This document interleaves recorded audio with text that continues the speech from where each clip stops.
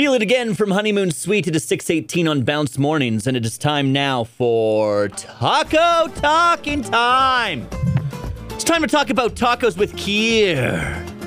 Today's Taco Talking Time, truly out of this world. Astronauts up on the International Space Station have made tacos from the first chili peppers ever grown in space. Pictures of the tacos were shared to NASA astronaut Megan McArthur's various social media. She was like, we grew these over the past 4 months and we made these tacos and they were delicious and wonderful. Truly out of this world tacos.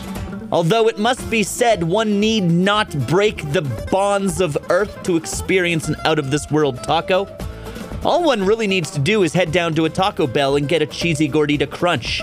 A taco so perfect that it borders on alien technology.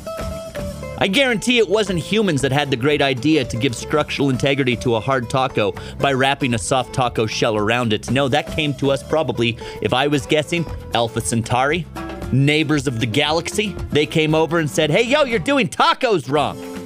This is a better taco recipe from space. Bounce Radio.